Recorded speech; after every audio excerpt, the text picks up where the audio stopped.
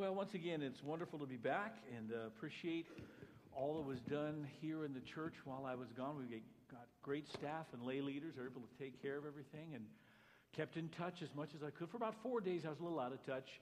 I could email from time to time, but when you're cruising the Bahamas, you're just really not focused on the church. I'm sorry to tell you that. It's not that you were the first thing on my mind. I know, suffering. But like I said, we'd been planning this, well, for 40 years. That's how long we've been married. So we had a great time. It was great to be with our family. But it is wonderful to be back in Salem, particularly after spending 2 weeks in Florida, which, for whatever reason, I think I'm planning to retire there, and I can't figure out for the life of me why, other than my kids are there. But it's nice to leave the sauna of Florida for the wonderful weather and the great people of Salem, Oregon. So let's talk about something that is also near and dear to my heart, and it's represented by this slide right here. Hopefully it'll come up here. Yeah, see that music? I love music.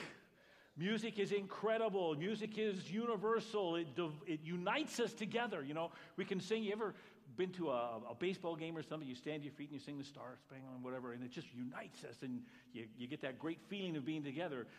It also divides us pretty well, though, too, doesn't it, as we come up with our own particular genres. And I like most types of music. Most is the word there. I like everything from incredible symphonies and Beethoven and Bach and Mozart. And I love bluegrass, and I love rock and roll. Little truth here, I'm just not a country western fan at all. So... Now, see, we're divided already, aren't we? Just like that. I told you, music divides us that way. It's just, I've never been able to get into that thing. I like bluegrass, I love that, but, oh well. Anyway, did you know, now, where are you, Charlene? Are you here? Wave at me. Oh, she's back. There you, oh, good. Step in here for a second. And Dave, you could probably help me out too, because I'm not a music expert. My son, our oldest son, is a worship pastor. He went to school, he studied music, all that stuff. He knows it inside and out. But I've been checking. I think that in Western music, there are only 12 actual notes. Is that correct? When you talk about A, I think I've got them, it's like A, and then B flat, and then B. There's no such thing as C flat. It's just C. Then D flat and D, E flat and E, F, G flat, G, and then to A flat, right? Those are the only notes we have, correct? Now, thank you so much. Be impressed. Think about this for a second. Every song you've ever heard, from the greatest symphony to the simplest little ditty that the kids sing, is simply a combination of those 12 notes. Rearranged in different octaves, different timing, 12 notes make up every single Western song, and I mean here in the Western Hemisphere, you have ever heard. That's amazing to me. Think of all the combinations, particularly when you realize that there are 1 million songs published here in North America every year. It is amazing. Every song from Bach to Bieber, or however you pronounce Justin's last name, is just a combination of those 12 notes. Music is important. It is a multi-billion-dollar industry. But you know what? Music is important to God. Very important to Him. I'm going to show you how important it is. He actually published, through His human instruments, His own songbook of 150 songs. We call it the Book of Songs. Did you think they were just poems? No. They're not poems. They're songs. They're the lyrics to songs that His people would use in their private devotions and in their corporate worship. I'm going to show you that, as a matter of fact. Sometimes the psalms actually tell us which instruments are supposed to be used. By the way, the word psalm actually means from a stringed instrument, or it means a song. Psalm is like a song. It's not a poem. It's not a thought. It's a song. Take a look at this one. Psalm 4 says, for the director of music, for stringed instruments. David even says, okay, I wrote this now. this is for you, director, big choir, and I want you to use stringed instruments, okay? Sometimes he tells us exactly the one to use. Watch this, Psalm 5. From the director of music for flutes. He wrote this one just for flutes. Okay? How about the next one? Sometimes we get this one right here. It says, for the director of music with stringed instruments according to a Sheminith, a Psalm of David. Now, let me tell you what the word Sheminith means. We have no idea. None. Sheminith could mean an instrument. It could. Well, we can't figure. Sometimes some people think Sheminith means like a certain section, like the alto section of the choir. But quite frankly, we don't know what a Sheminith is. Or how about this one, the very next psalm, Psalm 7. Shiggaion of David, which he sang to the Lord concerning Cush of Benjamin. See, he wrote this one about a specific person. He writes a song about the specific person. And it's a specific type of song called a Shiggaion. And you know what that means? We have no idea. We don't know. We think it might mean sad song, but we've lost the whole meaning of what a Shiggaion is. It's just there. How about Psalm 8? For the director of music, according to a Gittith, a Psalm of David, and again, you already know what we know about Gittith, which means what? We have no idea. We don't know. Is it a type of instrument? Could be. Are we really? And sometimes these songs, the lyrics were written for tunes that were already existing. Take a look at this one.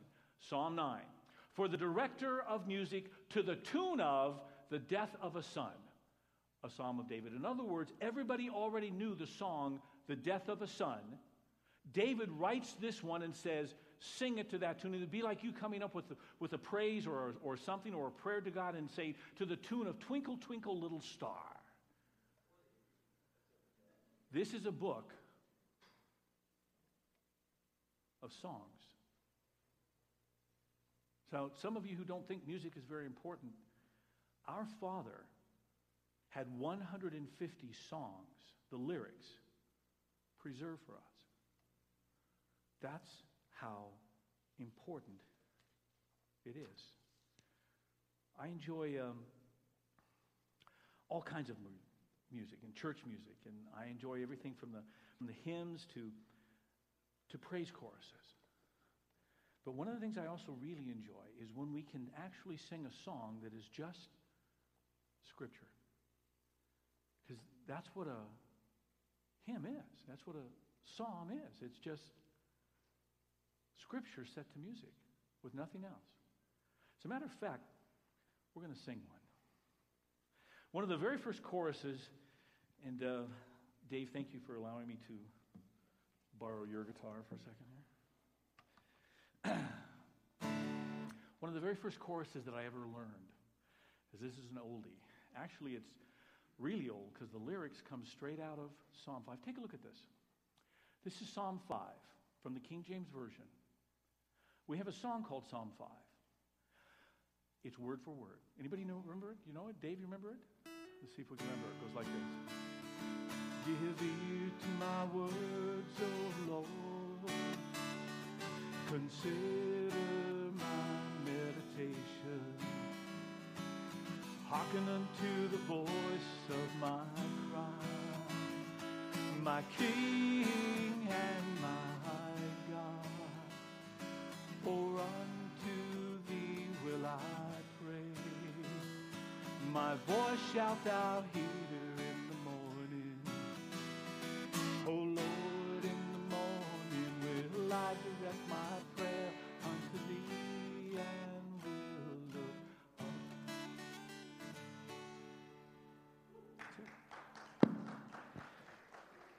Every single song. It's just a song. There was a time when God's people knew the melodies to them all. And that's what they sang to the Lord. It's incredible. Now, why is music, 150 lyrics, song lyrics, actually preserved for thousands and thousands of years? Why is the music so important to God? Well, I'm going to give you a couple of reasons right. We're not even in your sermon notes yet. This is a freebie. Ready? First of all is this. We seem to be hardwired for music. Whether you like music or you don't, you're actually hardwired for it. We have studied all the cultures that have been, and we have never, ever found a culture that did not have some form of music. We are hardwired for certain things. For instance, the spoken language, we're hardwired for that. You get a little kid at some point who just kind of listens, and pretty soon they learn the language. Are we hardwired for the written language? No. We have to teach that. It isn't natural. We have to sit down and teach them the written language. Spoken language, they'll pick it up like that. They're hard already. It comes as standard equipment. You are hardwired for music. It is in your brain. Some sort of rhythm, some sort of melody, whatever it is, you just pick up on it. So naturally, our Father who created us, who hardwired that, is going to have 150 songs. He says, get these in your head. I created you for that. But there's another reason that the songs were so important. Up until recently, and I mean in the time of history very recently, songs were the best way to teach the truths of God. We take for granted books. We take for granted literacy. We take for granted reading. We can have a class and sit down right now. I can put it on PowerPoint and give you all the truths about God that I know, and boom, boom, boom, and there you are. Remember, that's very, very recent. Very recent that a lot of people could read. We've had the printing press now for hundreds of years, but books were so expensive. It's only been recently that we have literacy where we say most people can read. Prior to that, how did you teach them? Well, you had to do something that they were already hardwired for, something that would get in their minds, something that would get in their heads. And guess what? It is a song. How many of you can still remember stupid little ditties from the television set 30 and 40 years ago, right? And they're in there and they won't get out. And sometimes they rise to the surface and they go over and over and over and over again until you say, Lord, have mercy. I just don't need to hear that song anymore. Yeah. Why do most of the products have a little jingle with them? Because they know we're hardwired for music, and that's how you get that thought in somebody's head, and it just, God knows that. It's just he was using jingles a long time ago. He called them songs. Get them in your head. Learn them. Because now we're not just talking about products to buy. We're talking about a Father to serve. These Psalms, by the way, were so important. I'll have to share this with Matt and Caleb, who are on their way for ordination as an elder in the church. In the early church, you could not be ordained unless you memorized all 150 Psalms. You could recite them all from memory, and if you couldn't, you could not be a pastor in the early church. Wow. I think I've only memorized one, actually, the whole thing. And it's the shortest one, Psalm 117, so it's pretty easy. But 150 songs in your head before you can be a pastor. Now, we don't have time to look at them all. We really don't. We're going to be looking at just a few. And part of this is coming out of something that I'm going to be doing this fall. We have a church around the world, of course, and our church in Malawi, which is an African country just below the equator, the pastors there and the church are so poor. They're so incredibly poor. These pastors, they go to villages, they have no electricity. They have no running water. Okay, we're talking about pastors who live in huts. That's what their villages are like. How do you train those pastors? Where do you send them to go to school? You can't. They can't pay anything, nothing, to go to school. So now, do we send untrained? Well, we're Methodists in the background, and for our background is we take people like that and we train them. We don't say you have to go and get a seminary degree or a doctorate to preach. We take people who don't have those opportunities and we teach them. And the only way to do it in Malawi is they rely on pastors here in America who are equipped and qualified to go over there for 4 weeks and teach. And so that's what I'll be doing here. The conference is going to pay for the whole thing, which is very lovely. I appreciate that. So it's nothing coming out of this particular church, but they've paid my airfare. But I'll tell you how poor these people are. I have to bring all the materials. I have to bring them all their books and give them to them. Any writing materials, I have to bring them. Anything like that. They have nothing. One of the classes I'm going to teach is the book of Psalms. Now, it's going to take me 4 weeks there, and we will go over all 150. They will have homework every night. They will go over every psalm and then come back with a report to me about it. We don't have the time to do that here. So for the next 5 weeks, we're going to take a look at just 5 songs, and we're going to call this series right here. We're going to call it 5 Songs That Can Change Your Life. Now, there are not too many songs out there that can do that. These 5 songs can do it. You listen to these 5 songs, you learn them, you study them, follow what they say.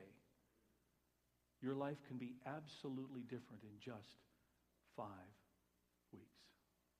Here's the type of songs, because Psalms are all kind of a different kind of grouping. So here we go. These are the 5 songs we're going to look at. We're going to look at a song of praise. We're going to look at a song of wisdom. We're going to look at a song of trust. We're going to look at a song of proclamation.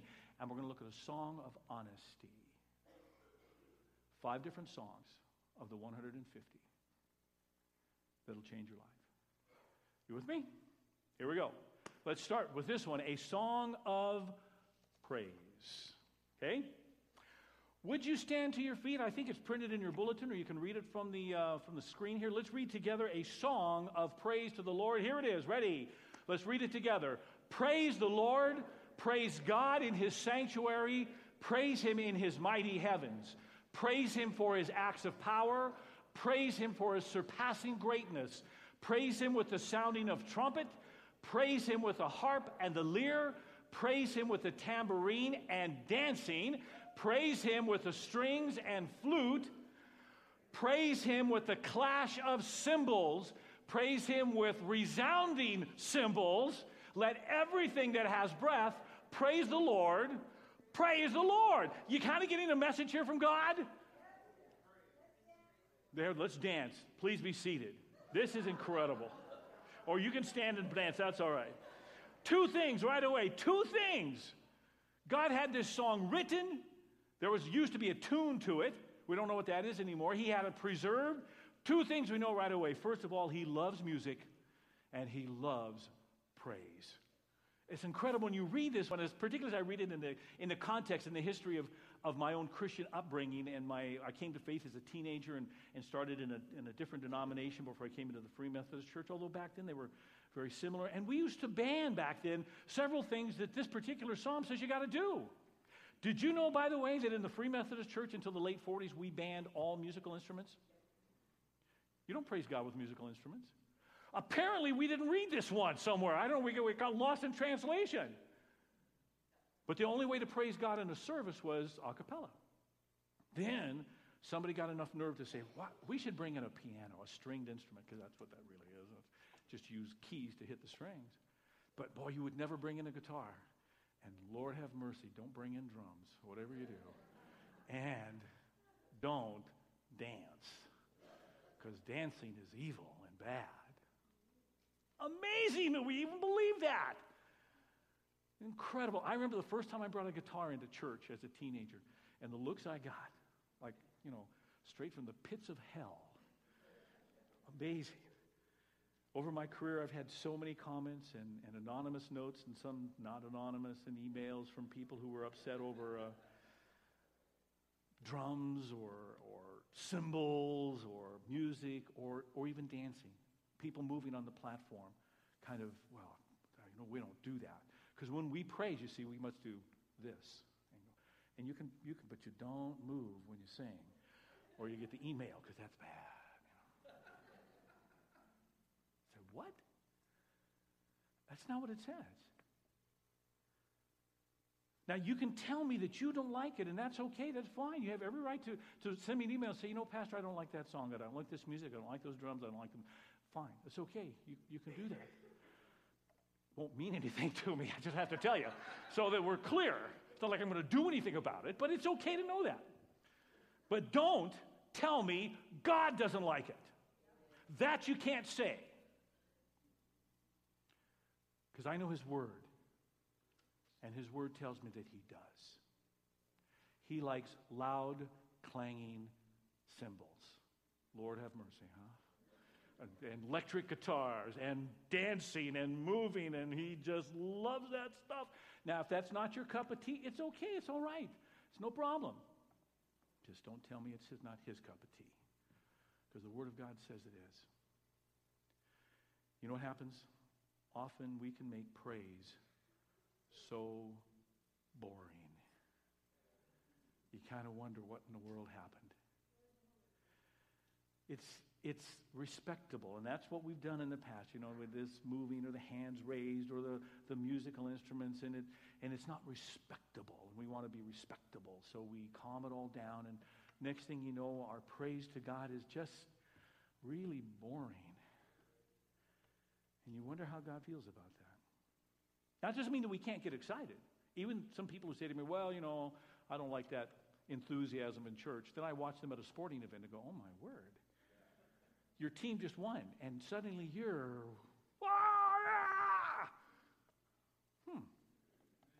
It's interesting, is that we get excited about the things we're passionate about, don't we?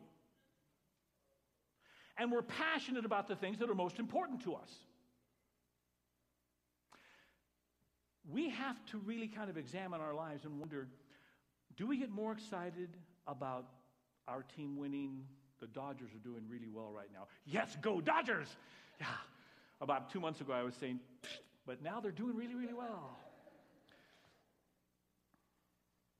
How important are they to me? I grew up in LA. They're my team. Can I get so excited about how that team is doing and then come to God and go,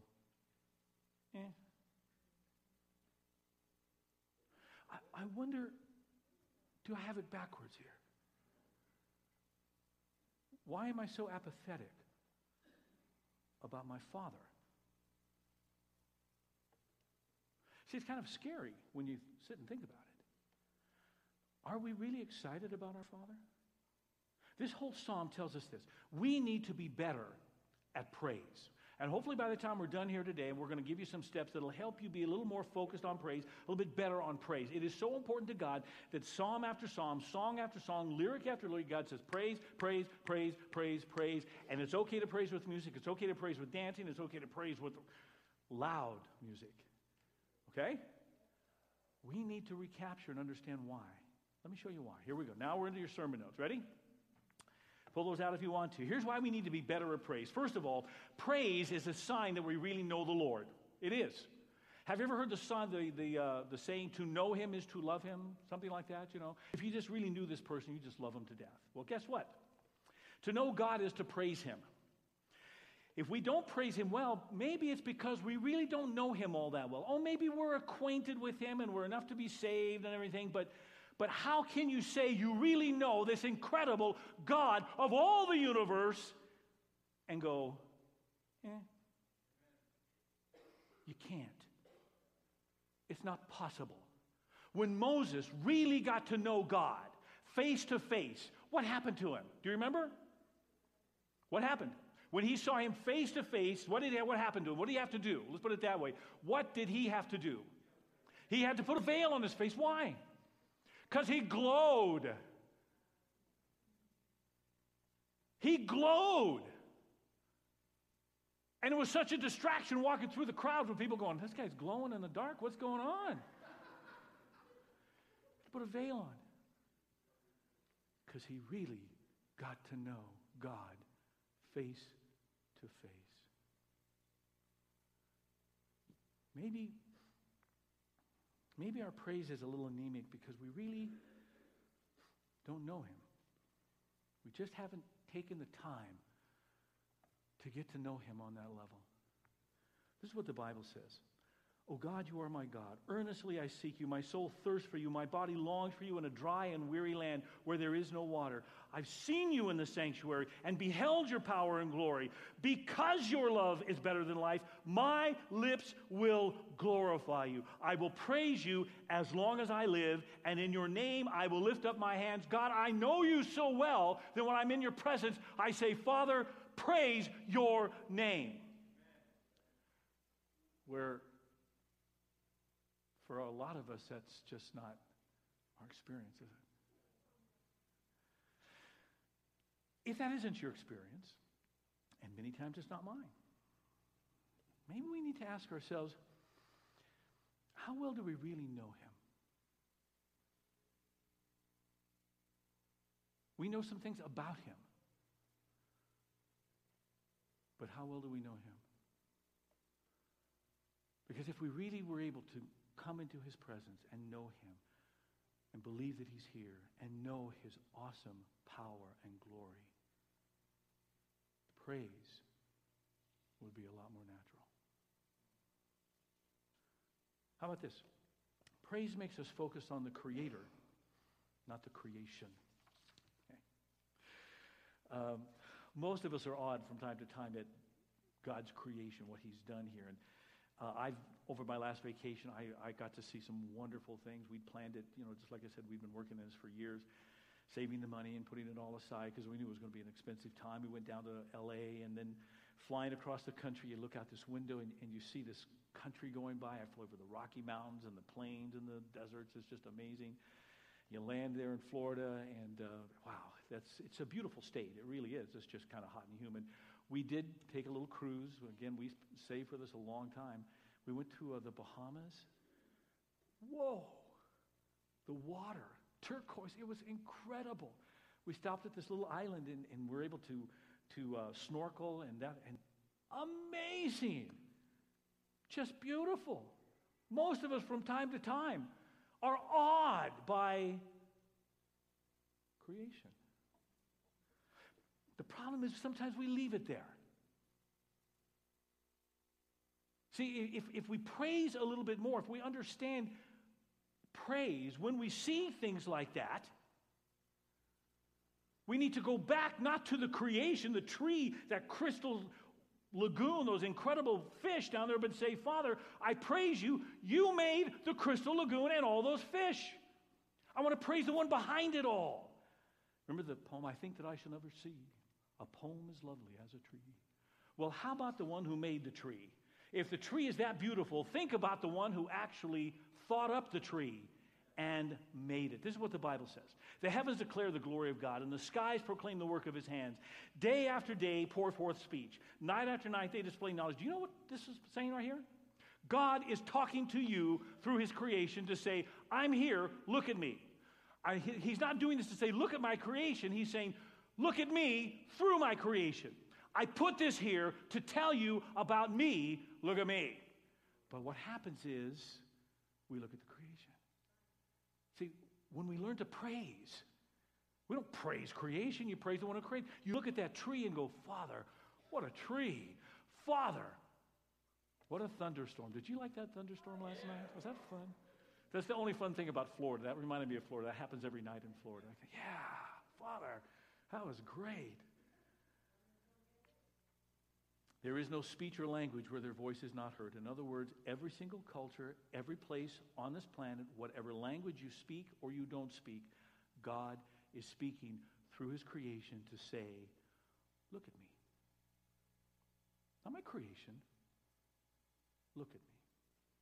Their voice goes out into all the earth. Their words to the ends of the world. One of the first pastors I ever worked with really taught me this lesson, and I remember it from time to time, and I forget it a lot of times, but sometimes I've got to go back to it. And the pastor's name was Lee Tipton.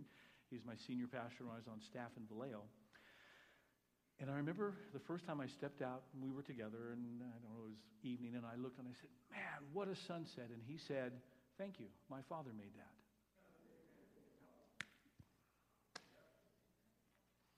I'm just giving praise to a sunset. All it is the sun going down and looks pretty because we see it through dust. But what about the one who created it? Ever since those words have been ringing in my ears. I try to remember when I see that beautiful sunset, I hear Lee Tipton's voice going, thank you. My Father made that. Father, thank you for that sunset. Wow! You are showing me yourself through those incredible colors. Those clouds yesterday that came by and the beautiful formations. Your Father was trying to say to you through every one of them, look at me. Look at me. I created all of that. But we focus in, because we're not people of praise, because it doesn't flow off of our lips easily enough, we look at the creation and go, whoa, nice cloud, instead of praise. Thank you, Father, for what you've given to me. When we learn to be people of praise, when we praise like that psalm was talking about praising, our focus changes from the creation to the Creator. Which also does this. It reminds us of this next thing. Praise reminds me of the constant presence of our Father. And you can write in there, the Father who loves us. See, when I see that sunset, and I remember my father made it, I don't have to send him an email or something of that nature because, he's way off. He's standing right next to me saying, do you like that, Doug? Do you like that? And I'm able to go, Father, I love that.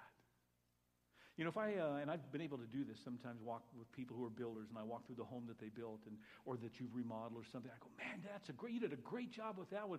Whoa, I really like the brickworker. You did a great job with that one, because the builder's standing right next to me. Some of you are wonderful gardeners.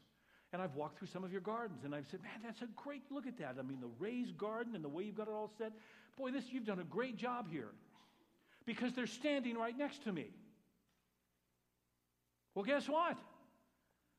Everywhere I go, my Father is standing right next to me.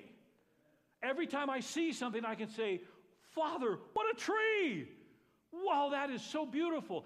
Being able to praise quickly, to let praise just flow off your lips, helps us remember that God is right here. I don't have to say, but I got to remind myself tonight when I pray to thank God for that tree. I can say, Father, I love that tree. Thank you so much. And I need to remember how close my Father is to me. This is what the Bible says. I know some of you have gone through a really difficult time. You're going through a hard time right now. You need to remember that your Father is with you, and He will not forsake you, and He's with you every single moment of the day. You don't have to go find Him. You don't have to seek Him.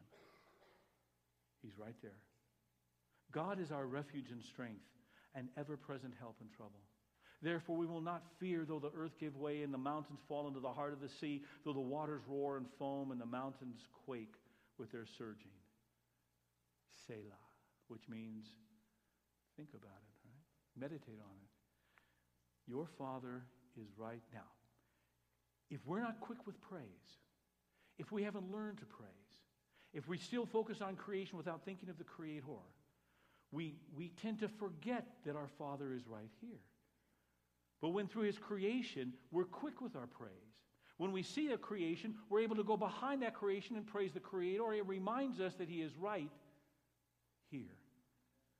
And there are times in my life when I really need to remember how close He is.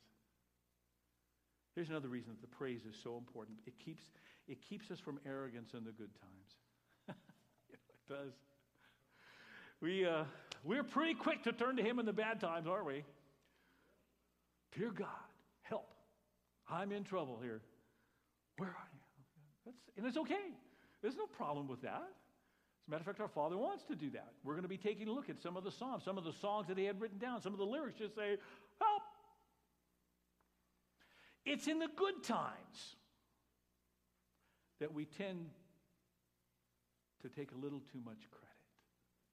And we kind of forget that maybe He's behind the good times as well. See, if we're quick to praise, if we learn to praise, the good times come and we immediately praise God. God, I praise you for this. I praise you for this promotion. I praise you for this new life. I praise you for this. I praise you. I praise you. I praise you. Because you are the power behind it all. We take way too much credit, and you know why? It's because we want to take credit. We really do. That's kind of, remember we're talking about being hardwired? We already talked about this in the last sermon series, that broken nature that we have. That broken nature wants to take credit. It's that little voice inside of us that says, I can do it myself, and I did it. That's that broken nature. Well, learning to praise and be quick with praise and to see the power behind everything that's going on, it keeps us from that arrogance that from time to time we embrace in the middle of good times. Our Father warned us about this, as a matter of fact, as the children of Israel are moving into the Promised Land. He'd been with them for 40 years, provided for them day by day by day. He knew he was now going to kind of set them free in the Promised Land, and he also knew their broken hearts because he's God. And he said this, when you've eaten and are satisfied, praise the Lord, your God, for the good land he's given you. Right there. Now, just right there. When something good happens to you, the next thing you do is praise the Lord your God for the good land he's given you. Otherwise, you may say to yourself, my power and my strength of my hands have produced this wealth for me. Isn't that great? You see, when we don't praise him, we begin to take credit. When praise is quick on our lips, we're able to say, Father, you did it. Thank you for what you have done. When we don't praise him, we go, I did that pretty well, didn't I? But remember the Lord your God, for it is he who gives you the ability to produce wealth, and so confirms his covenant, which he swore to your forefathers as it is today. Some of you are so talented. You're brilliant. Some of you are able to produce wealth, and you've been able to do so, and that's phenomenal. But did you think you did it on your own? Who gave you that intelligence? Who gave you that mind? Who gave you the hands that are able? Who gave you the talent, that artistic talent? Who gave you all of those things that allow you to produce wealth? Your Father. Your Father. When the good things happen and we're quick to praise, we can say, Father, I praise you for a great vacation. I praise you for the resources to do this. I praise you for my friends. I praise you because you are the power behind it. Do you remember the passage? You want it more plainly? The Bible says that almost every good and perfect gift comes down from our Father above. And I just misquoted it, didn't I? What does it really say? Every good and perfect gift. Thank you, Lord. I praise you, Lord. I praise you for, whoa! Quick with praise. But finally, and here we are. A life of praise is a positive, encouraging, and attractive way of life. You see, a life of praise is a God-centered life because we understand what we have, where we are, everything. We can praise the Maker, we can praise the Creator, we can praise the one who's given us all, and it's a positive, attractive, encouraging way for life. It's a grateful kind of life. See, sometimes what happens is we just take it all for granted. We just, that's not attractive. Or worse, we're just critical all the time. That's worse. It'll spoil your spirit. It'll ruin your relationships. Because you're critical. All the time. Negative. All the time. Nobody wants to be around you. Why should they? There's no glory to God. We can judge and condemn and control and then wonder why we're not productive for the kingdom. Well, I'll tell you why. It's because you judge, condemn, and control. You don't even understand a life of praise. All you understand is a life of criticism. Nobody wants to be around that. Even God. This is what Scripture says. Do not let any unwholesome talk come out of your mouth, but only what is helpful for the building of others up, according to their words, that it may be benefit to those who listen. In other words, we as Christians, we as Christ followers, filled with the Holy Spirit, need to be praise-centered, encouraging, positive people. And it's a life of praise that helps you do that versus a life of criticism and negativity. We begin to focus not on the creation, not on the problems that we have, but we focus in on the Creator God, the one who loves us. We're quick to give praise to Him.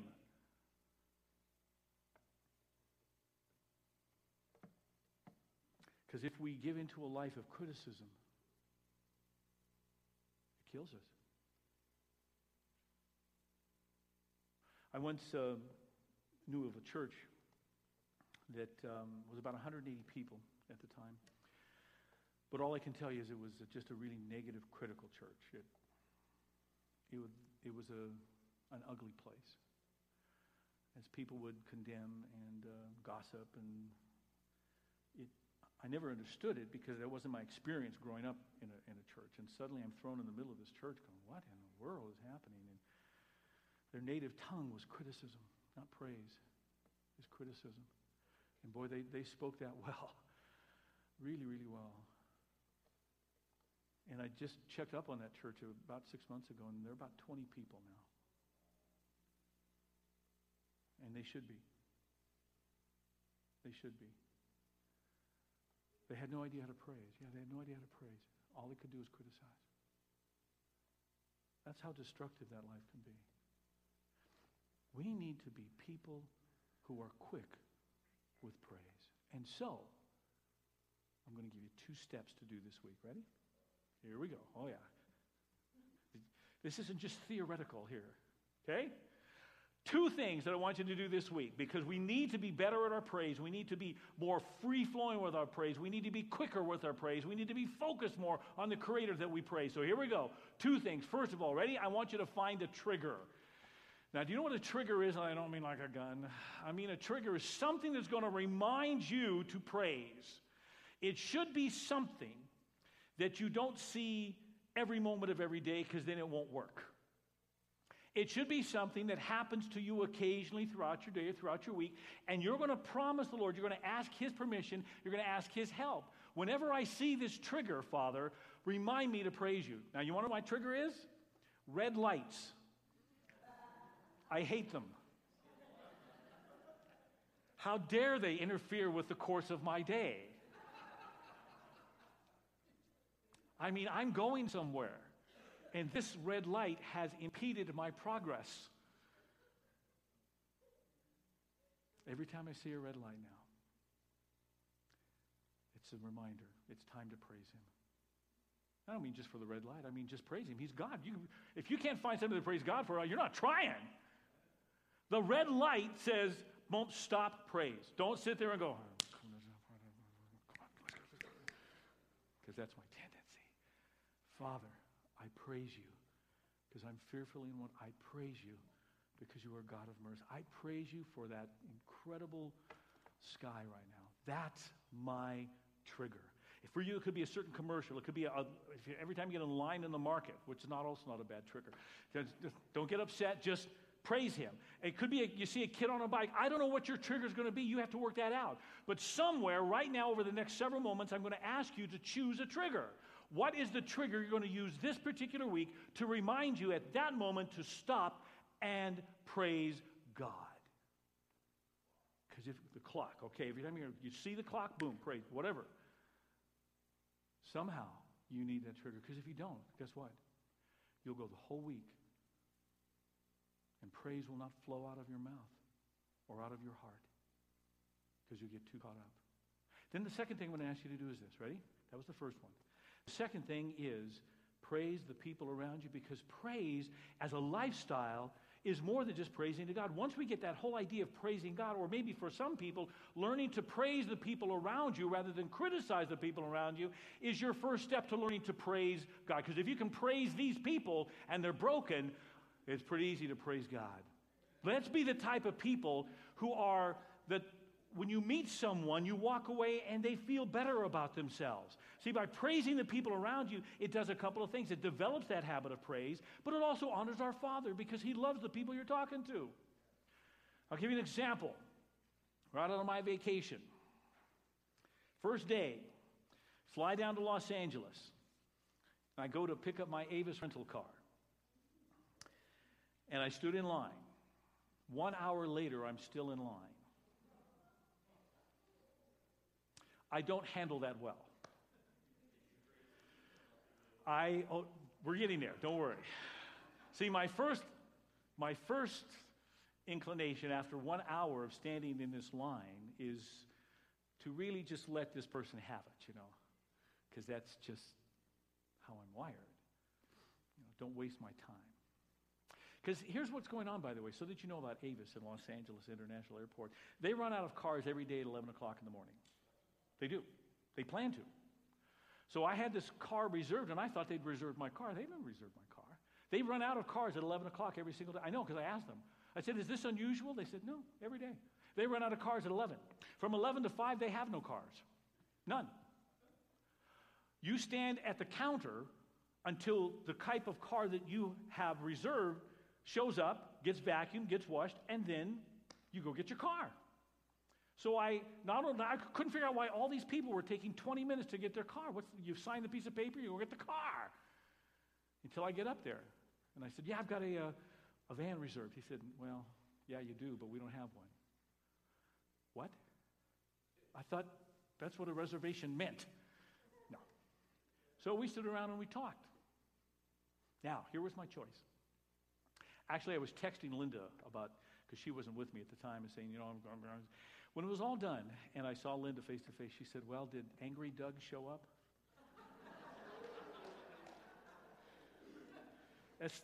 That's not a good question, That's not a good sign at all. And I said, no, sweetie, he didn't. Because somewhere in that line, I decided, the people at the counter, it's not their fault. I bet you they're going to have a really rotten day. So I went up there and I talked to this guy for 20 minutes. And I called him by name because I've also got this new little thing I'm trying to do. If you're wearing a name tag, I'm going to call you by your name. Whether you're a checkout person or a waiter or waitress, if you're wearing a name tag, I'm going to call you by your name. Otherwise, why are you wearing the name tag? It doesn't make any sense. So I walked up to Roberto, and we had a great conversation, and I said, man, I appreciate what you're doing. This must be really, really hard for you, because some of these people aren't going to take it well. And then we got into conversations about it. We spent 20 minutes talking, and he said, here's your van's ready. So I went outside, and it wasn't quite ready. It was close to being ready. And I met another guy out there who'd been yelled at all day long, and I just said, he went and got my van and pulled it all up there and helped me load the stuff. And I said, man, thank you so much. I just appreciate it. When we left that thing, there were two people who felt great, and my heart was singing. Because I'd learned to praise the people around me instead of, you lousy, rotten creep, how dare you waste my time. I would have had two people who would have cursed my name, and I would have walked away with a pit in the stomach of anger. Praise the people. The next time, this week, when you're in the checkout line, and when you're that checkout person, I don't care if they make 10 mistakes. Find the one thing they did well and say, you know what? You really pushed that button well. Well done. Good job. That's good. The kids around you, your family members. Praise the people around you. Let it flow. Because if I can praise broken humanity, if I can find something in the people around me to praise them and say, well done, how easy it will be to praise my Father in heaven. And how attractive that will be to the people I meet, which is really what I want to do. To say to them, you know what? Walking with our Father is just good. Father, thank you so much. And we do praise you, but we don't praise you enough, and we certainly don't praise you with the abandon we should. And Father, sometimes we just want to be respectable, and you wrote a song of praise, how important it is to praise you all the time. And Father, we need to be better at our praise of you and the praise of the people around us. It's the way that we should be living. And Father, we're so grateful for your reminder to us. We're learning how to do this, Father. Our broken natures get in the way. Our culture gets in the way, but we can put those aside with your help, Father. Teach us to be people of praise in the name of Jesus Christ.